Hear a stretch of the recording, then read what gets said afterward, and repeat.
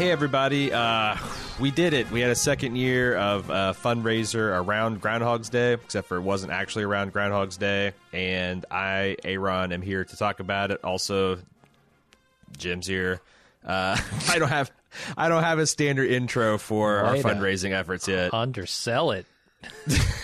Also, Jim's here. There we go. Get the applause going, everybody. So if you're not familiar, last year in 2018, Jim and I, for a long time, had been enamored with the idea of doing a 24-hour marathon of the movie Groundhog's Day on Groundhog's Day. And we did that, and we decided to make it a charity stream, and we raised over $10,000 for the National Alliance in Homelessness. And it was very, we threw that together in like a week. But it was so successful that we thought maybe we should spend a little bit more time and effort on it. And we did so this year. We had a lot of changes. I guess we should take it back from the beginning. What was in your back of your mind? What were your goals for round 2 of some kind of 24-hour marathon? Honestly, it was, I don't want to do Groundhog's Day again. So pick something that'll be fun, that we can marathon. And also, I want to raise at least as much money as we did last year. And I thought that was borderline achievable. Right. Yeah, I mean, because it had been a year and a lot more people. I mean, the drawbacks of doing it in like the dead of February is that there's not as many people interacting with Bald Move as they would be like during Game of Thrones season or some other time. Mm-hmm. The benefits is it fits well in our schedule. But, we had another year to advertise it. We've been talking about this for a couple of months on lunch. I think most of the core Bald Move audience is kind of excited about it, looking forward to it. But, we knew that like almost 20% of our donations last year came from a single individual. And you can't expect that to repeat. And the novelty's off, and it's still February, and are people going to are you going to be able to count on beating your record every year? So we selected Star Wars because I can't remember if this was something you and I were thinking about, or if this is something that came out of collaborations with the Bald Move community.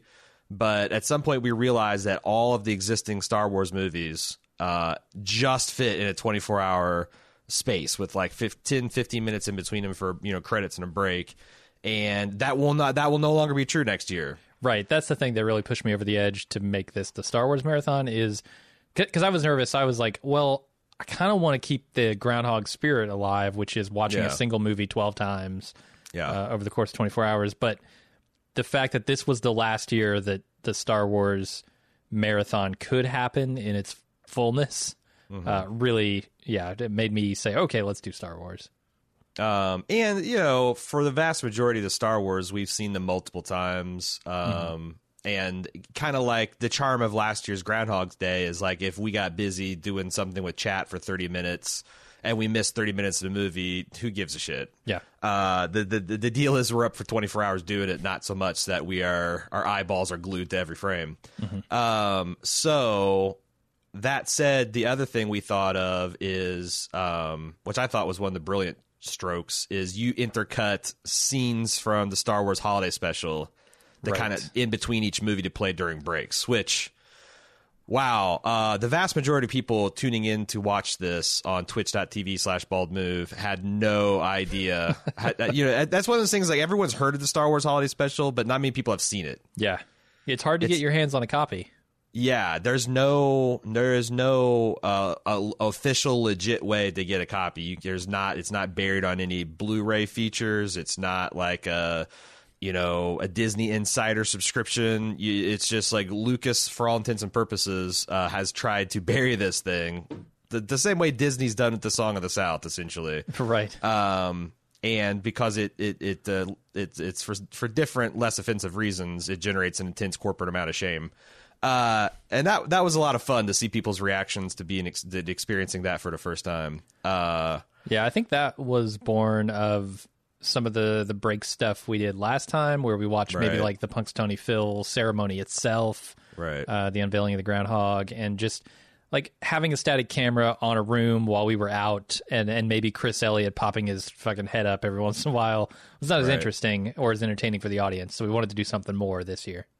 The other thing is we decoupled the marathon from the Groundhog's Day observation itself. And there's a couple of reasons why we did this. Number one is my wife's birthday is always going to fall on the day after Groundhog's Day. And, that kind of sucks if you, for the foreseeable future, your mate's going to be wiped out on your birthday. And that's also the way that the parenting time works. Like that was always going to fall on my weekend that I have with my son, which is cool because he gets to kind of watch or participate, but it's not cool because, again, it's a weekend I'm just kind of wiped out. So we switched it to the week after Groundhog's Day. And how do you feel about decoupling it further? Like, I'm kind of okay with it. I don't know that it, like, now that it's no longer the Groundhog Day marathon on Groundhog Day, I feel like we could really do it any time of year. Yeah, we need to come up with a catchy name that's like evergreen. Right, like Extra Life is a really good name. Or exactly. What's the Penny Arcade one? Child's Play. Yeah, that's a charity, not an event, right? Oh. Do they have an event around that? I know Extra Life donates to. Yeah, I thought it is just the Child's Play. Yeah, they have. Okay. I do think that it would be kind of like one cool time of year if we wanted to move it completely would be like just before Christmas. Because that's kind of like we're winding down anyway. We usually have pretty big audiences leading up to, it's like before all television kind of stops and people are kind of in a charitable kind of frame of mood. Their credit cards are maxed out, though. Credit cards are maxed out. That's true. It's rolling the dice. If you get outside of like very early, from like mid-December to very early February, you're really rolling the dice about when television is going to be on and how busy the schedule is going to be. Yeah, and I'll say after this marathon, I was pretty well wiped out for several days. Not just, Sunday I'm not going to go out and do anything, but Monday, Tuesday, like we're getting well on into the week before I feel normal again. Yeah, and that's something that didn't happen to me last year. Last year, I had the plan where I was going to essentially go home from lunch, take some melatonin, some herbal supplement, get sleepy, get 5 to 6 hours of sleep, and then kind of go in and just do the 24 hours and then crash at midnight. And that worked very well last year. Like, I didn't even feel like I lost essentially a day. I know you and I had like an event together the next day. And we were both like, yeah, it just didn't feel like it took it out of us. This year, I got to sleep, but about 45 minutes into it, a heavy truck came down the street and started doing some kind of light construction work 2 doors down. And what do you need a heavy truck for light construction work for?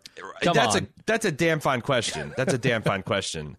But this thing, Jay, breaks down my street and then starts dismantling a sidewalk or some shit. And it's not just the distraction of that, because like I actually got up and put in some earplugs. It's like that quiet fury that builds in you that like you have to be asleep now, but you can't because some kind of unforeseen. And I got essentially 45 minutes of sleep in 48 hours. And for whatever reason, when I came home early Sunday morning, I couldn't get to sleep until like 5 a.m. I know why. We'll talk about it, but I know why. Something marvelous happened toward the end of the stream. Yes. Yet again this year. But yeah, I was the same with you. I was running on very little sleep, something like 4 hours. And it was one of those situations where I thought, okay, I'm going to go to sleep here. And I kind of got to sleep at the right time, but then I woke up. Yeah. And then I'm looking at the clock and I'm thinking, okay, I got to go to sleep. And now I have 3 hours left to sleep. Okay, got to go to sleep. I have 2.5 hours left to sleep. And that continued until I realized, well, shit, I'm just not going to go back to sleep. And I'm going to go into this 24-hour marathon with 4 hours of sleep in 48 hours. And yeah, it just wiped me out. I will say that the facility that we're in pretty worked out like St. Aloysius, which is the facility that we're going to be moving our studio into as soon as they get our space done. They didn't have a space available. Obviously, they didn't have our studio available because we're still broadcasting out of Jim's basement for the time being. But they were able to hook us up with a a training room. It was a big, like a 30 by 30 training room. It had, lights, and it had a little attached kitchen area, which was nice. It was right by the front door, so we could take the deliveries, which have kind of become a tradition of this thing already. And it had really excellent, stable internet. We didn't have any problems. And I just want to give a shout out to St. Aloysius because they actually themselves are a charity. They are a provider of mental, emotional, and behavioral education and treatment, especially to the youth of Cincinnati. And if you know a young person that is in need of any kind of treatment like that, regardless of their ability to pay, you should check out St. Al's. There's a stalschildren.org. It's just STALS children.org. You can check out if you're in the Cincinnati, the greater Cincinnati area, check that out, and I'll put that link in the show notes as well. So I appreciate Karen and Pam over there letting us use their space. But it's kind of funny because we got there. There's a couple of bizarre mishaps, neither one of us brought a remote control to operate the television, and we had this ironic situation where one of our televisions. Both of our televisions are set to not have their internal speakers turned on, okay? Because we have the Sonos set up at our homes. One of the televisions, we could switch on the ability to use the internal speaker from the little control panel from the front, but you couldn't actually control the volume. Right, so it's very low. And the other one is you could control the volume, but you couldn't actually flip the switch from internal to external speakers. So we're sitting there, and it's there's 15 minutes to go. And fortunately, my wife was still up, and she was able to run us a remote. But that was really kind of the only technical mishap, I would say, for the whole day. Yeah, so I'm super glad we did this pre-stream thing where we streamed, because I realized as I was cutting the Star Wars holiday special that there wasn't enough time in the 24 hours to actually get it all in and still show all the movies.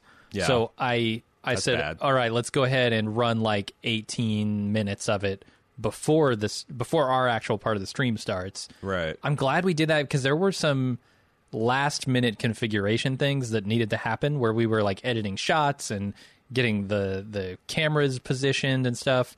Yeah. Where if we didn't have that lead up time, I don't know that we would have made it. Yeah, I was wondering if we should years going forward, if we had an hour of prepared maybe we can pay somebody to cut a highlight year of the a highlight roll of the years past. Okay. Come up with just something that we can play to lead up to a marathon that allows people to gather at Twitch. Because that's the other nice thing about at least a 15-20 minute lead up. It allows people to congregate in the chat area and start talking to each other and build up some excitement, and then the thing starts. So I thought that was, I agree. It allowed us to work out a bunch of issues, and also it seemed like it was fun for people too. Here's what I want next year. I want an employee to set all of this shit up for us. Yeah. So I can sleep till 11:55. Right. Roll out of bed. Yes. And get right on stream live with no configuration. Yeah. And so there's a couple things that, we had a physical address of the place, and in last year, the thing that happened kind of organically is people just sent us food. Yeah. I don't know why they started sending us food. That's not something we really asked for. I think, was it Eric? Did he start this with the Crave case, or was it Michelle with a pizza? I think so. I think it might have been Michelle with the pizza, okay. But it tickled people's, because we actually, naive us, we planned on feeding ourselves. Right. But we just had an incredible array of food and other stuff. This year, it really took not only did we have the food coming in, but people sent us a bunch of stuff. Nars sent us these ridiculous mugs. Jim got a head of the Ewok Wicket, and it's literally life size. And I got a quarter scale Jabba the Hutt mug where his tail is the handle. And he sent you a package of White Sox because of Jim Moore had the temerity to wear White Sox on the stream last year. Apparently, yeah, that's in. And then later we'll talk about And the Winner Is, who sent us donated a high-tech fancy bidet. Right. Why would she think to send us a bidet, Jim? This is the year of the bidet. I don't know if people have heard about this, but 2019, it's 2K bidet, bidet, I don't know how to say it, 2K bidet 19. Year of the bidet. It's happening in America right now. Yeah, and Bald Move's at the forefront. Jim and I have jumped in both feet and both cheeks, I should say, with bidets at our house, and we've been evangelizing it, I guess, as much as you can evangelize $40 worth of plumbing. Sure. But Ann the Winner, she sent in like this deluxe. It had heated seats, heated water, heated ass dryer, dual nozzles, misting. It was like one of those fancy electronic things you see in Japan. Yeah, it was like a big, heavy, impressive, like $400 bidet. I'm actually jealous of it.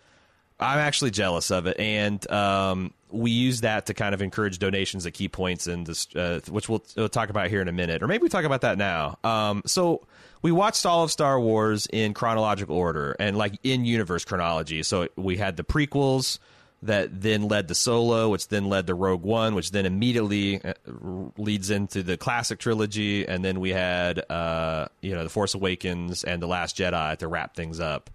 And that's just about 24 hours on the nose.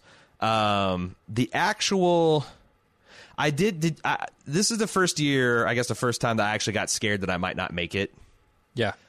Like right before sunrise, when we had just done like the prequels essentially, I was really dragging ass, man. Yeah. No, me too.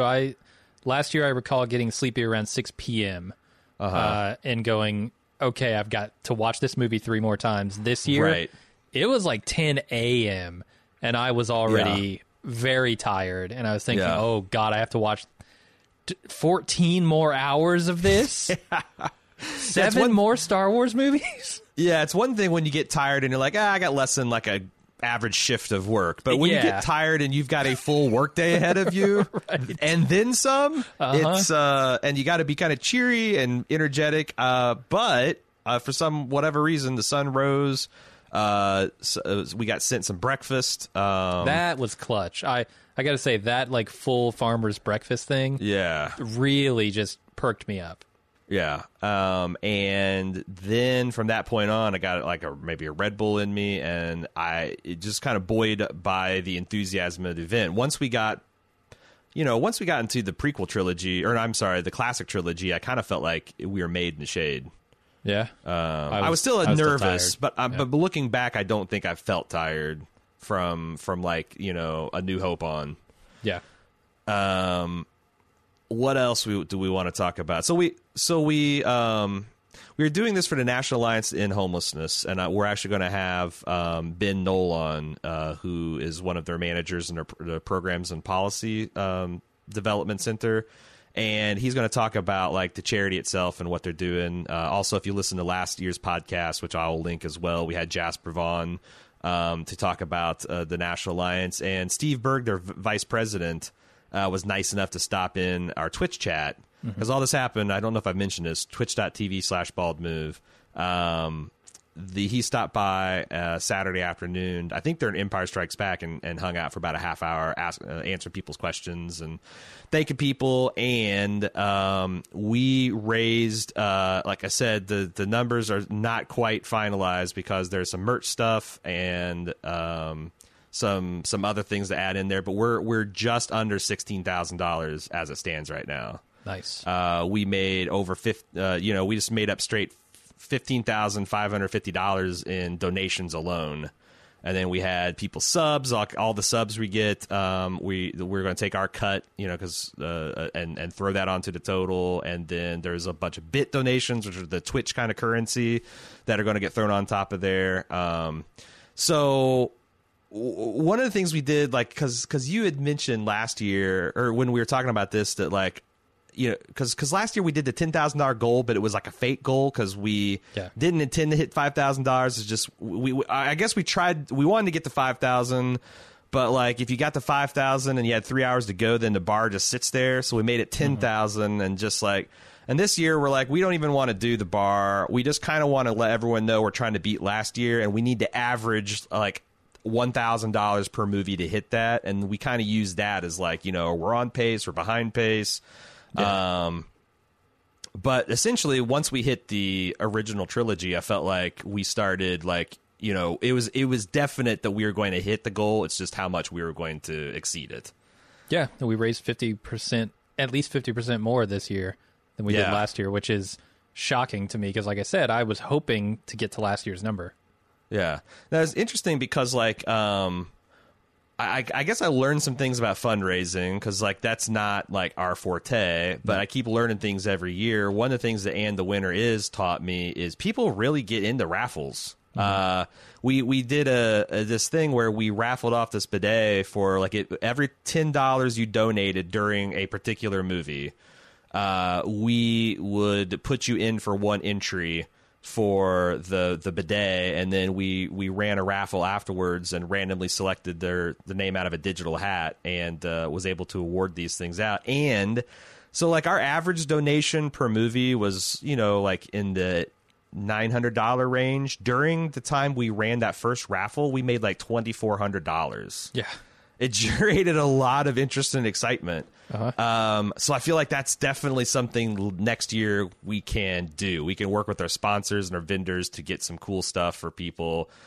Maybe even reach out to like some of the show reps and stuff to see if we can get some, like, you know, really cool licensed merchandise for the shows that we cover to give away. But that's definitely going to be a point of emphasis that I think for next year. And the other thing that was really cool. So actually the first one went so well that Anne decided to donate another one, and we had a second bidet that raised about $4,200 for the last movie, the Last Jedi. Yeah. But I think she has to share credit with someone else. That was kind of incredible. It was like a really early on to The Last Jedi, and I remember Cecily, who at this point had joined. She was kind of off camera, but like sitting to the side with your girlfriend. She just kind of said, "Oh my God, Mark Hamill just tweeted about you guys." Yeah, I looked over at her. I'm like, "Oh yeah, I'm sure it's like the real Mark Hamill on Twitter, right? No blue check mark, nothing." She's like, "No, it's the real. It's Hamill himself." And we proceeded to lose our fucking minds after verifying it. I mean, it seems crazy because it's not like we even met Mark Hamill, but I think, and you know, we've also had some other cool things, like Carrie Coon accepted her Baldy from last year on Twitter, which was really funny and awesome. But I was genuinely blown away by Mark Hamill, and what he did is, so a Bald Move fan informed him of what we were doing on Twitter. And said, could, you know, the boys get a shout out? And he posted a picture of Luke about to jump off Jabba's diving board, giving that little jaunty salute, which is, you know, the trigger to send his lightsaber in the air. And he posted that and said to the boys at Bald Move, and it just and he liked some of our responses. And when I posted the next day the result, he actually liked that, you know, how much money we've raised. He actually liked that, and you know, I don't know if it's him or his personal assistant. But either way, it made me feel like $1 million. Yeah. Yeah, it was amazing. And the funniest part of it all was the absolute meltdown of the stream at the same time. So, but not in the way you think. So you would think that 1 million people would come in and start watching the stream and we just wouldn't be able to do it or something. It'd like break the internet, but it actually broke Aaron. He was fumbling with the keyboard so hard that he accidentally tapped the sleep button on the computers. So we're like freaking out, and in the middle of us like trying to figure out, is this the real one? Oh shit, it is. Suddenly both of our computers just turn off. Yeah. They're both streaming and watching the movies. Because we had this jank kind of keyboard and mouse set up, and I was like trying to balance on probably a beanbag or some shit, and I hit the sleep button. So in the middle of Mark Mania, our stream goes dead for like a minute. That was awesome. Great. But it was horrifying in the moment, but now it's actually hilarious. Yeah, I mean, the ice water running down my spine was real. I will say that like the most amazing part is on Monday when I was having dinner, we had sitting around a dinner table with my family, and my son was there, and he had asked me like the car ride home how the thing went, and I said, "Oh, it went pretty good. But we're going to talk about it at dinner." And I showed him the tweet, and I didn't say anything about it. I said, "Hey, look who noticed our marathon," and just his dawning realization of who it was. And like the magnitude of it, like he just fucking lost his shit the same way we did, which was really cool. For sure. So I don't know what else we want to talk about. Like, I had a really good time watching all the movies. I don't think I paid as close as attention to some of them as I wanted to. I know there was a movement to try to convert my opinion on The Last Jedi that I don't think had a prayer of winning in the last moments of the marathon. No. But it was a good time. It was a good time. What do we want to talk about? Like plans for next year. I mean, we're definitely going to do this, I think, every year. We're going to try to. I don't know the configuration. Is it going to be, just you and me for 24 hours? Is it going to be swapping multiple people out, having guests? Who knows? We're talking about all sorts of stuff. There were some good suggestions in chat during the stream for what marathons we could do. I think one of the front runners was Fast and the Furious. Yeah, the whole Fast and Furious franchise. Yeah, because there are exactly enough, I think. I think when the Hobbs and what's his face movie comes out, there'll be enough. Yep.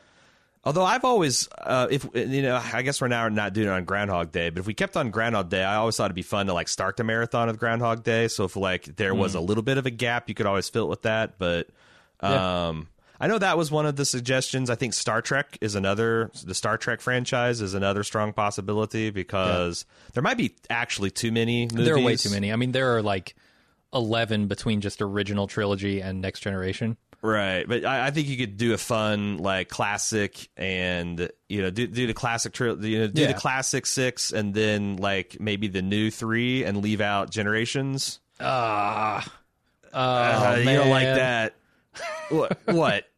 Captain Kirk erasure? Is that what you're going to argue? We're going to do six movies of that bloated fuck, and Hey, he's only bloated in like the last 4 of the movies. Come on. I think he was bloated in the old series. So, I mean, I love the man. Don't get me wrong, but let's be honest about about his appeal. But yeah, no, I think that would be fun. There's a bunch of others, obviously, suggestions, and we'll just have to come up with what we're feeling at a time. Also, the other thing that's sucking right now is because this is Star Wars. When we say we live stream this, what we do is we have like a checkerboard pattern that we put over the image. And we don't have the only audio that's coming out is the little bit that bleeds over our microphones. However, because Star Wars is Disney and Disney is one of the more active copyright people on YouTube, every single one there's enough of that very slight Star Wars music coming through the microphone that we're getting copyright strikes for posting our archive. And now we have downloaded all the videos from Twitch, so they're not going to go anywhere, but they're probably not going to be available for at least a short time because, I don't know, it's risky to try. Like to me, I think it's probably something we could contest and win. Just like say, hey, this isn't actually what you think it is, and if someone actually reviewed it, but I don't know, and risking the entire Bald Move YouTube channel on that seems kind of risky. So we're probably going to find just another host that doesn't have these automated checks that are tripping us up. But I'm gonna try to do some stuff with the audio and see what I can do. I also have a copyright dispute in right now, copyright strike dispute. Yeah, trying to say, hey, look, this is just totally commentary. It has nothing to do with actually watching the movie. Right. So we're going to see how that goes. I think the other thing is we're also looking to how much it would be to for these live watch stuff to officially license it for what we're doing. Yeah, and maybe as a charity we can get a reduced rate. Or there's also the possibility. I know Twitch has been kind of working on this in the background of some way that they. You can do some kind of shared watching on the Twitch platform and just have it be totally legit. Yeah, come on, Amazon. Yeah, like you've got this huge library of stuff. I mean, maybe the next marathon is going to be just all Amazon originals. There we go. The Expanse. We could do the Expanse marathon. We sure could. It'd be first like 2 seasons. 39-hour. Not quite. It'd probably be 30 hours. But yeah, we could. There's a bunch of stuff that is possible. But yeah, we'll just see if we can keep working with the National Alliance to make this bigger and better, and some of our vendors, and boy, how everybody that stopped by this year, and I know there were several people that stayed up with us the whole night. And we had tons of people. We had average viewers well over 200. Yeah, which is almost. I think that's actually quite a bit over our max viewers from last year, the average viewers. I think so. Even in the dead of night. So it was nice also having on that Saturday, because I feel like there's a lot of people that were in for the duration. And thanks to everybody that showed up. Thanks for everybody obviously who donated. We are going to now have an interview with Ben Knoll that I conducted. Before we do that, one more thing to pimp. We also, in our prep for it, my girlfriend designed some Groundhog Day, some Punxsutawney Phil, our version of Punxsutawney Phil pins, enamel pins. Maybe you should explain that, because people are going to look at that and see some eldritch nightmare. So people who were with us for the first Groundhog Day stream that we did might have noticed, and actually this one too, might have noticed a graphic that got progressively more disturbing of Punxsutawney Phil, of actually a real groundhog, that would pop up on the screen every once in a while whenever they showed Phil. I proceeded to Photoshop that thing to death over the course of that 24 hours. The first complaint was the rodent's teeth were nasty. Yeah, I mean, they're yellowed, they're a little twisty and curvy. It's gross. It's gross. They're groundhogs. So I decided to give it a do a little orthodontery. I don't know how you say that to this groundhog, and I put human teeth in its mouth, which was the first modification. People seemed to like that, and then I said, you know what, it's not disturbing enough, so I put also human teeth for its eyebrows, and I made it kind of wiggle them, and then give a little kiss to the camera. So that happened over the course of the first year, and then this year we kind of brought it back, but we did it a little bigger and better with an actual physical pin that you can commemorate the experience with. So that we didn't actually sell enough for us to cover the cost of that, which kind of sucks. But you can still buy them if you want to. If you go to groundhog.baldmove.com. It's still not too late to turn that thing around. Right. We can still get Phil, that eldritch horror Phil out there. So this is one of those enamel pins. It's great for backpacks, jackets, satchels, purses. Any place you'd put an enamel novelty commemorative pin, you can put this. I can certify that. Yeah. And you can find that at, there's actually a groundhog.baldmove.com is the place where you want to go for all of this stuff. We've got links to last year's content. You can still go over to our Twitch site, and I think this is the last weekend that the Groundhog Day stuff is going. If you don't watch it by Friday, if you want to, it's going to go offline for a while until we find a new home for it. And I think once we do get those videos up, groundhog.baldmove.com is a place that those will probably live. Yeah, that's just be our hub for now and forever. Yeah. But yeah, the next thing that'll come out is we'll have a final total that we will send to the National Alliance, and when we get their acknowledgement letter, we'll post that for everybody. But already looking forward to next year, and again, thanks to everybody that made it bigger and better. We are now going to talk to Ben Knoll from the National Alliance to End Homelessness, and he's going to explain what the National Alliance does, how our money helps them, and the programs that they believe can actually end homelessness. Hey, Ben, thanks for joining us on the podcast. I'm glad you're able to take time out of your busy schedule to talk to our listeners about your work there at the National Alliance to End Homelessness, and welcome to the podcast. Thanks so much. Appreciate you having us on. So one thing, the first year that we did this kind of fundraiser for the National Alliance, my son, who was 11 at the time, was participating, and he actually had $50 of his Christmas money that he kicked into the donation system. And if you don't know, when people donate, they can actually have a little attribution or a donation dedication. And he put homeless ? How about they have homes? And it, this 11-year-old's idea that we had the successful fundraiser, which means homelessness is not going to be a problem anymore.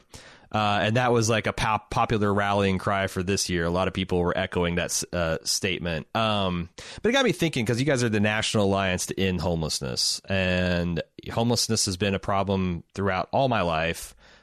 Is actually ending homelessness, is that a reasonable goal? Is that something that you guys feel that you can achieve, or is it kind of just more of a mission statement or guiding principle? Yeah, absolutely. So I think it's in the name, and I think we very much believe that it's possible and doable. Yeah, I love the energy and the enthusiasm and the positivity of your son, because I think sometimes we bring our own judgments and our own understandings of like what causes homelessness and feel like it's such an intractable problem. But at the end of the day, we know what the solution to homelessness is, and it's housing. And it sounds really simple to say it that way, right? People who have housing aren't. So if have housing, then they're no longer homeless. So we can end homelessness by housing the people who are currently experiencing homelessness. So it sounds really simple, and of course there's a lot of things that drive people to lose their housing. There's a lot of things that make it difficult for folks once they do lose their housing to get back into housing. But it's a pretty simple premise, right? We don't need to solve everybody's myriad problems, right? I'm housed, you're housed, we have problems, right? We don't need to fix people or solve everything that may be wrong in their lives or that may be difficult in their lives. We just need to make sure that people are connected to housing. So I think we could all probably take a little bit of your son's approach and say, maybe we can do something about this. So we definitely believe it's possible. I want to ask this because I've heard that, because I've become personally interested in the problem of homelessness in America. And I've heard it said many times that we have tons of surplus housing. We have tons of resources, that there is not any kind of intrinsic shortage that would cause people not to be able to have housing. And as you said, that's the crux of it. Like you take a homeless person and you put them in a home. Guess what? They're not homeless anymore. So why do we still have the problem? Why are there still homeless people in America if we have all these resources to help them? Can you kind of explain how where the failures in the system and what you guys try to do to remedy those? Yeah, absolutely. So, when you kind of look at the number of people experiencing homelessness over the past decade or so, despite a lot of economic challenges, despite a recession, despite, pretty stagnant wages over the course of some years, we've actually seen until about a year and a half, 2 years ago, a slow but steady decrease in the number of people experiencing homelessness. So there are a lot of factors, economic factors, particularly in regards to wages being pretty stagnant, and while housing costs simultaneously have increased significantly, particularly rental costs have increased significantly across the country over the past decade. So those kind of factors that might push people into homelessness continue to be exacerbated. Rents are going up. Wages are pretty steady and pretty low for a lot of folks. So that's kind of those push factors that are pushing people into homelessness because they're losing their housing. That said, we've seen an increase in spending on ending homelessness. We've seen an increase in spending on the things that we think work really well. And so we're housing more and more and more people. The problem is that there's still an inflow into home, right? People are going to continue to lose their housing. So we need to create a system that can quickly help folks when they lose their housing get back into permanent housing arrangements. So, I'm not sure when we talk about ending homelessness, to go back to your first question, I'm not sure if we're going to see which nobody ever has a house crisis, in which nobody ever lose their housing. Our goal is to have a system that can quickly help folks once they do lose housing get back into permanent housing with as few hoops to jump through as possible. Now, can you talk about why is it important?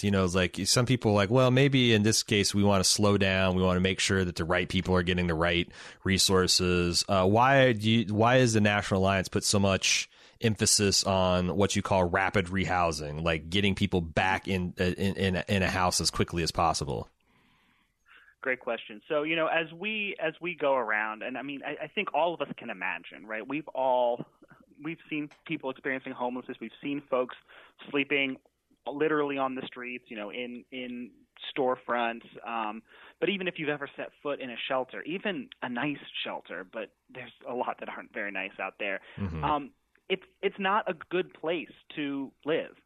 It's not a good place to heal. It's not a good place to sleep. It's not a good place to wake up each day and then try and go work or try and find a job or try and study or whatever those next steps may be. So what we've seen is that when people have the stability, the safety of their own home, they tend to do better. So a lot of the challenges that we see people experience when they're living on the street quickly go away or improve the minute that they are in housing or after they've adjusted to being back in housing. It's that stability. You know, if you don't know where you're going to be able to shower, it's pretty difficult to, you know, land a job with an interview. If you are chronically tired because you can't get good rest because you're in a dorm with 250 other people, it's hard to get up and go to work in the morning. It's hard to succeed on your test if you're in school. It's hard to do a lot of the things that we kind of take for granted. So we believe that housing is not just the solution to homelessness, but it's also the foundation for folks to make all the improvements in their lives that they want to. And so it's hard to do that when you are sleeping on the street, when you are sleeping in your car, when you are sleeping in a shelter, and not to say nothing about shelters that often run from 7 p.m. to 7 a.m., so you have nowhere to go during the day. You don't have a place to store your things.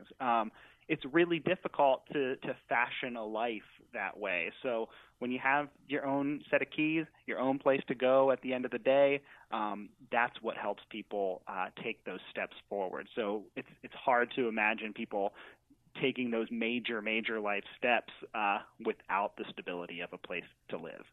So what is the big barrier here? It seems like that if we have if we have housing, we see, evidence that the quicker we can get people back into housing, the better their outcomes are going to be.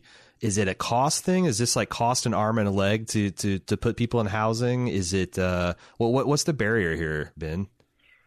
It's something that I stay up at night thinking about sometimes, and I think it's different depending on where you're at in the country. So in some places, there's just not really the political will. People don't see people experiencing homelessness, so it doesn't really become a priority or a major focus. Other places, I think I mentioned that in the past 2 years, we've seen this trend of slow but steady decreases in homelessness reverse a little bit. They're still it's basically flattened, and there's been slight increases, but a lot of that is coming from pretty large increases in particularly a lot of West Coast communities. So you're looking at Los Angeles, San Diego, Seattle, Portland, I think I said Los Angeles. You can include Las Vegas, Denver. These are places that are seeing huge increases in people experiencing homelessness, particularly people experiencing unsheltered homelessness. So when you look across the country and you look at the resources versus the need, there's disparities there. So, you can actually look at the number of beds that are funded across the country. When you look at families experiencing homelessness, a lot of communities have prioritized funding for families. We've decided, I think, appropriately so, that it's unconscionable to think of kids living on the street and not having the stability of a home. So there's actually a pretty good the match between the resources available to families and the number of families experiencing homelessness is almost 1-to-1, but still from place to place that there's some communities where there is not enough resources and others where there's an abundance of resources. So that comes into play. But when you look at individual adults, which is the population that's increasing across the country, that's where you start to see it's really only about there's only really about half of the resources that we need in order to see to meet the needs of people experiencing homelessness. So I guess what's the idea or plan to like reallocate these resources? It sounds like what it is like if the homelessness problem was spread evenly across the United States, we would have it solved. But the problem is you've got places where incomes have been stagnant while rents have skyrocketed, and people that previously had their own homes or in communities or had their own homes now suddenly can't pay rent. And we found out, like in the latest government shutdown, a frightening number of Americans are just a few paychecks away from being in that situation. Since you've got these peak demands that are all in like these very these concentrated hotspots, what's the solution there? So I think a really good example of this is looking at the push to end veteran homelessness. So in 2009, there was a federal strategy that was released called Opening Doors, and one of the first goals of that approach was to effectively end veteran homelessness.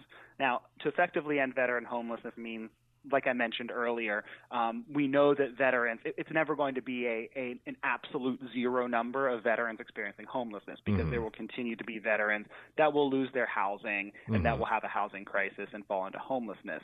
But the goal of ending veteran homelessness is to make sure that no veteran is homeless for a long amount of time, and that when a veteran does lose their housing, they are quickly reconnected to permanent housing. So there's a couple initiatives that are nationwide initiatives. One is called HUD-VASH, so it's a collaboration between the Department of Housing and Urban Development and the Department of Veterans Affairs. So HUD, VA, and the supportive housing. So hence HUD-VASH, the acronym. Right. So that's what's called permanent supportive housing. It's a long-term voucher with supportive services that can potentially last for somebody's entire life. So that's for those veterans with the highest needs, the veterans who have been homeless the longest. Every community has a certain allocation of those vouchers that the VA oversees. But then also in 2011, they unveiled a new program called Supportive Services for Veteran Families, or SSVF. This served not just families, but also individual veterans experiencing homelessness. And this is a rapid rehousing and homeless prevention program to the tune of $300 million approximately a year that's given out to grantees across the country. And I believe every single community has access to these funds, some of them administered through veteran programs, but others just through local homeless service programs, which was a new strategy for the VA to be giving money to homeless service organizations that weren't necessarily veterans services organizations. So there was this huge influx of resources, of money, of training, and that really covered the whole gamut of support. So you have dollars to prevent people from falling into homelessness. You have dollars to quickly help those folks who have just recently fallen into homelessness get back out. And you have some long-term money and supports for those veterans who have been homeless the longest. So you really have the whole continuum of supports that's available in almost every community across the country. As a result of that, we saw veteran homelessness decrease by about half in a pretty short amount of time, about 7-8 years. So tremendously successful. And several communities reached the goal of effectively ending veteran homelessness so that no veteran is homeless for more than about 90 days, and they're quickly reconnected back to housing. So that includes anything from small communities, well, not a small community, but like a county-wide, Montgomery County, Maryland did that, a lot of communities now, but it's happened statewide. The state of Virginia, the state of Connecticut declared functional end of veteran homelessness. Houston, Texas, New Orleans, Louisiana. So large cities are doing this. So we saw communities, all different kinds of communities. So high-cost communities, rural communities, large urban areas, all in places all across the country really find success. So I think to go back to your question, what we saw was when there is an appropriate amount of resources applied across the continuum of services and supports that are needed, we see homelessness decrease and effectively end in those communities that have effectively marshaled those resources. So it sounds like really it's almost a problem of empathy, because it seems like families are being taken care of and veterans are being taken care of, because these are, as you said, it's unconscionable that children would be sleeping in the streets. And, you take this country thinks very highly of people that give themselves a military service. And it's kind of unconscionable that any of those people are out in the streets. How do we solve this empathy gap where we say the other people that, They've lived in a city their whole life. They've had the same job their whole life. They haven't done anything different or wrong, and suddenly they are, because of the community growing up around them and pricing them out, suddenly they're experiencing homelessness. How can we get people connected to the idea that, look at these pilot programs that we've done when people care and have essentially solved this problem? How do you think that we can bridge that gap with these other people?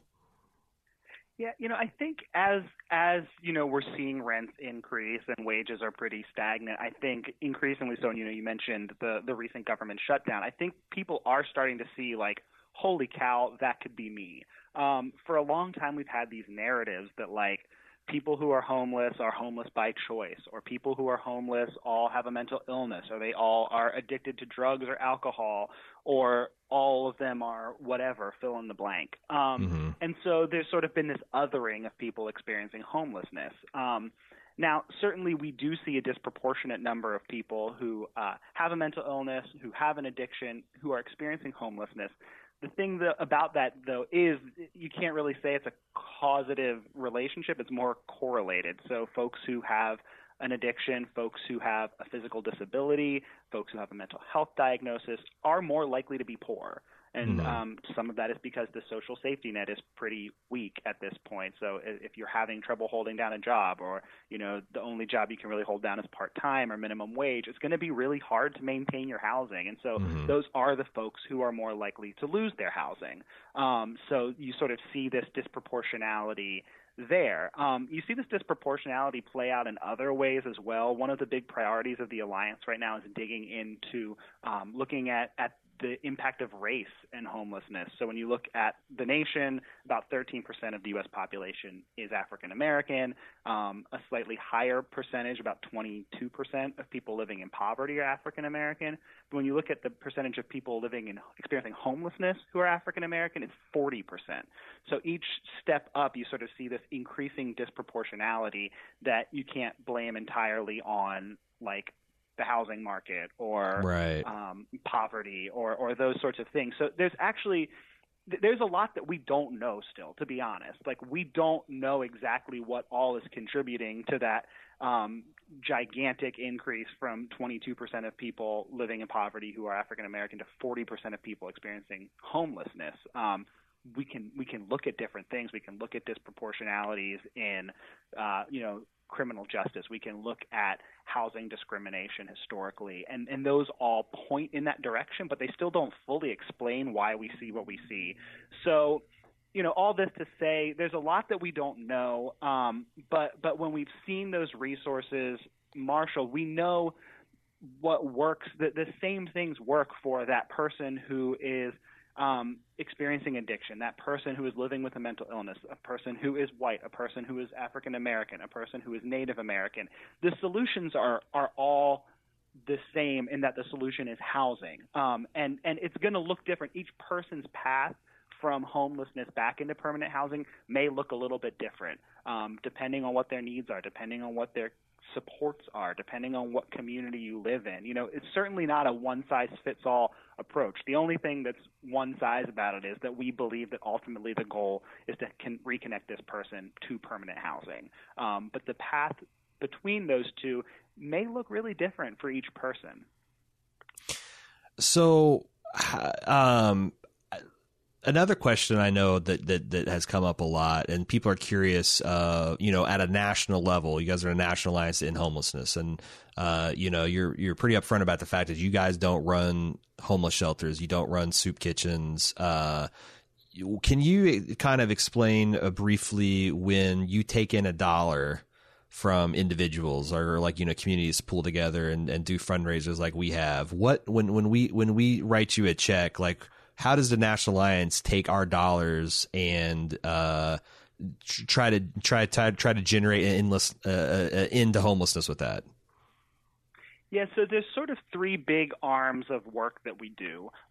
Probably the largest is our policy team. So we seek to impact and influence policy advocate for additional funding for programs that end homelessness, make sure that those dollars, as they're being allocated, are being allocated in a way that we think will actually work to end homelessness. So a lot of the legislation around homelessness, if folks want to look up things like the HEARTH Act or McKinney-Vento assistance, those are all big homeless programs, the Continuum of Care competition.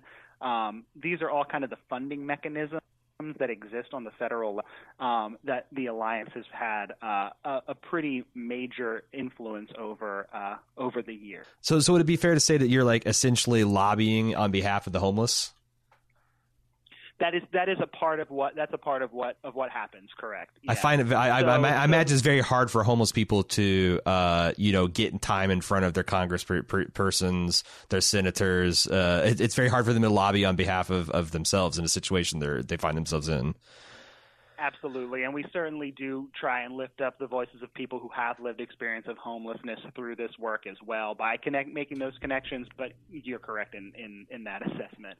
So that's a piece of what we do. But we also spend a lot of time. We have what we call our Homeless Research Institute, which digs into the data, and I mean the federal programs collect a lot of data. Individual programs collect a lot of data. There's a lot of research that's happening into what is working to end homelessness across the country. And so our Homeless Research Institute both does some of our own research in digging into this data, but also looks at what other people are studying and what's working.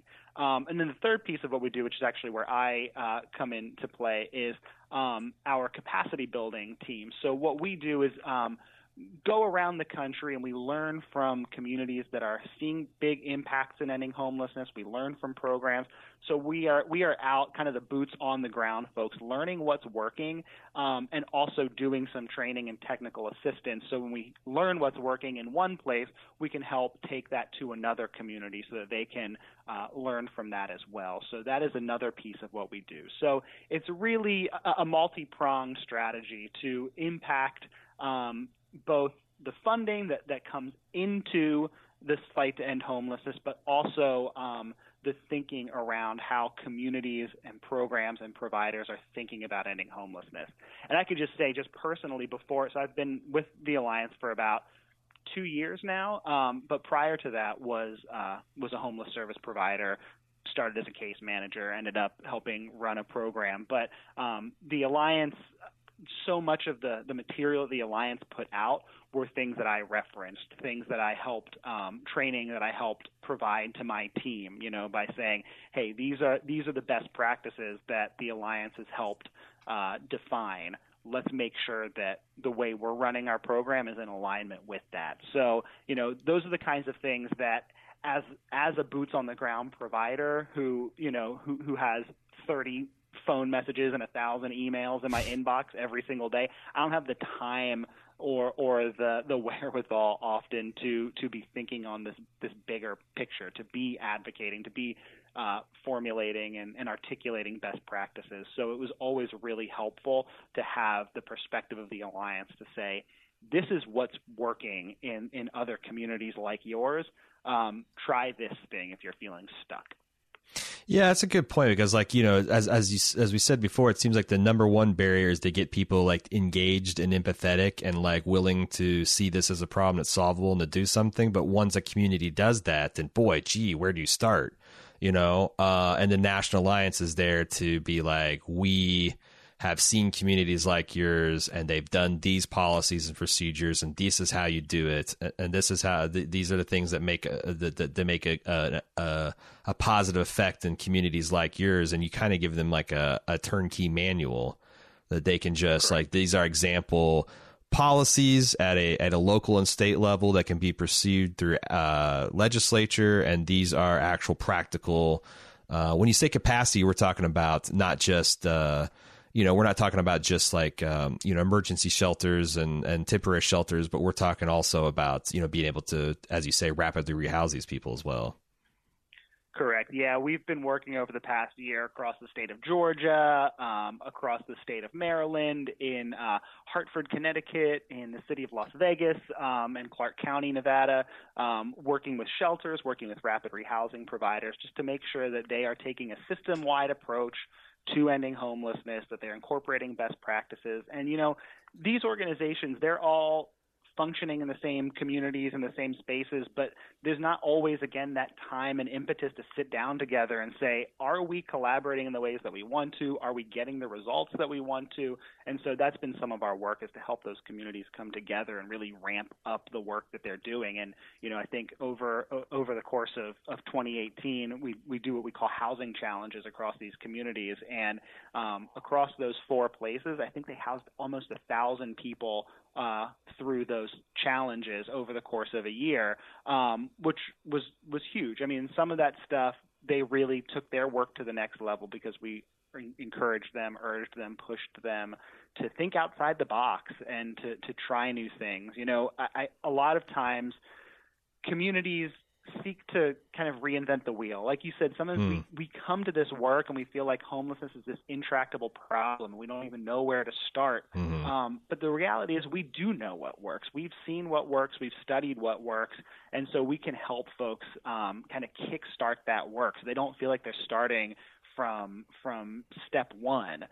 We can help them take those first big steps and say, try this in your community. This might work. And to be honest, we've seen, particularly in the state of Georgia, some really amazing decreases in homelessness across that state over the years. Certainly we can't take full credit for that. They've done good work across that state. But when you do what works, you see good results. Well, Ben, I know you kind of got a heart out, and we're trying to really get this interview scheduled because next week you guys are in a conference in San Diego trying to further end homelessness, and we had a very narrow window to get in touch with you. So I really appreciate you guys, being generous with the time of the interview. I know Jasper stopped by actually our stream when we were doing the marathon last weekend, and we had your vice president. Is Steve? Is that his name? Steve Berg, he's a great guy. Yeah, Berg came by and thanked the community as well, and we're just really impressed with the job you guys are doing, and thanks for all the efforts that you guys are doing to, like you said, truly end homelessness. And it would be nice to see that happen in my lifetime and my son's lifetime, and if we can just keep people's engaged and keep our eye on the ball and make sure these resources are being distributed, sounds like that's something that is entirely possible. So thanks once again. Yeah, absolutely. Yeah, we appreciate you all giving us this platform. I mean, you asked how do we change hearts and minds, and I think by getting in front of people who maybe otherwise wouldn't be hearing this message. So we really, really appreciate the partnership with you all and the interest you've taken in our work. So thank you so much for giving us the chance. I tell you what we need to do. We need to sell David Simon on doing a really good television series on what it's like to be homelessness to be homeless in a community. You give the full The Wire treatment to the problem of homeless. Perfect. Because I feel like it's taken a while, but I feel like that's really moved the ball on how we see drug policy and treatment. We're not there yet, but there's definitely that opens the mind because people have preconceptions of what people are like in gangs, what people are like when they're addicted to drugs, and I think the same kind of empathy that arts and entertainment can bring to problems like that could help the home. Like it'd be, boy, if I could green light an HBO series, it seems like that could do a lot of good. But in absence of that, we'll try to make our community aware of what they can do. Because I know a lot of, like you said, in the West Coast, that this is a huge problem facing those cities. And I'm glad that you guys are going out there to try to do some education and some outreach and all that work. So again, thank you, Ben, for taking the time before you're jetting off to talk with us. And thanks for all the work you guys are doing. And I really look forward to partner with you in the future to do more fundraising and support this worthy cause. Perfect. Well, we appreciate you all. Thank you so much.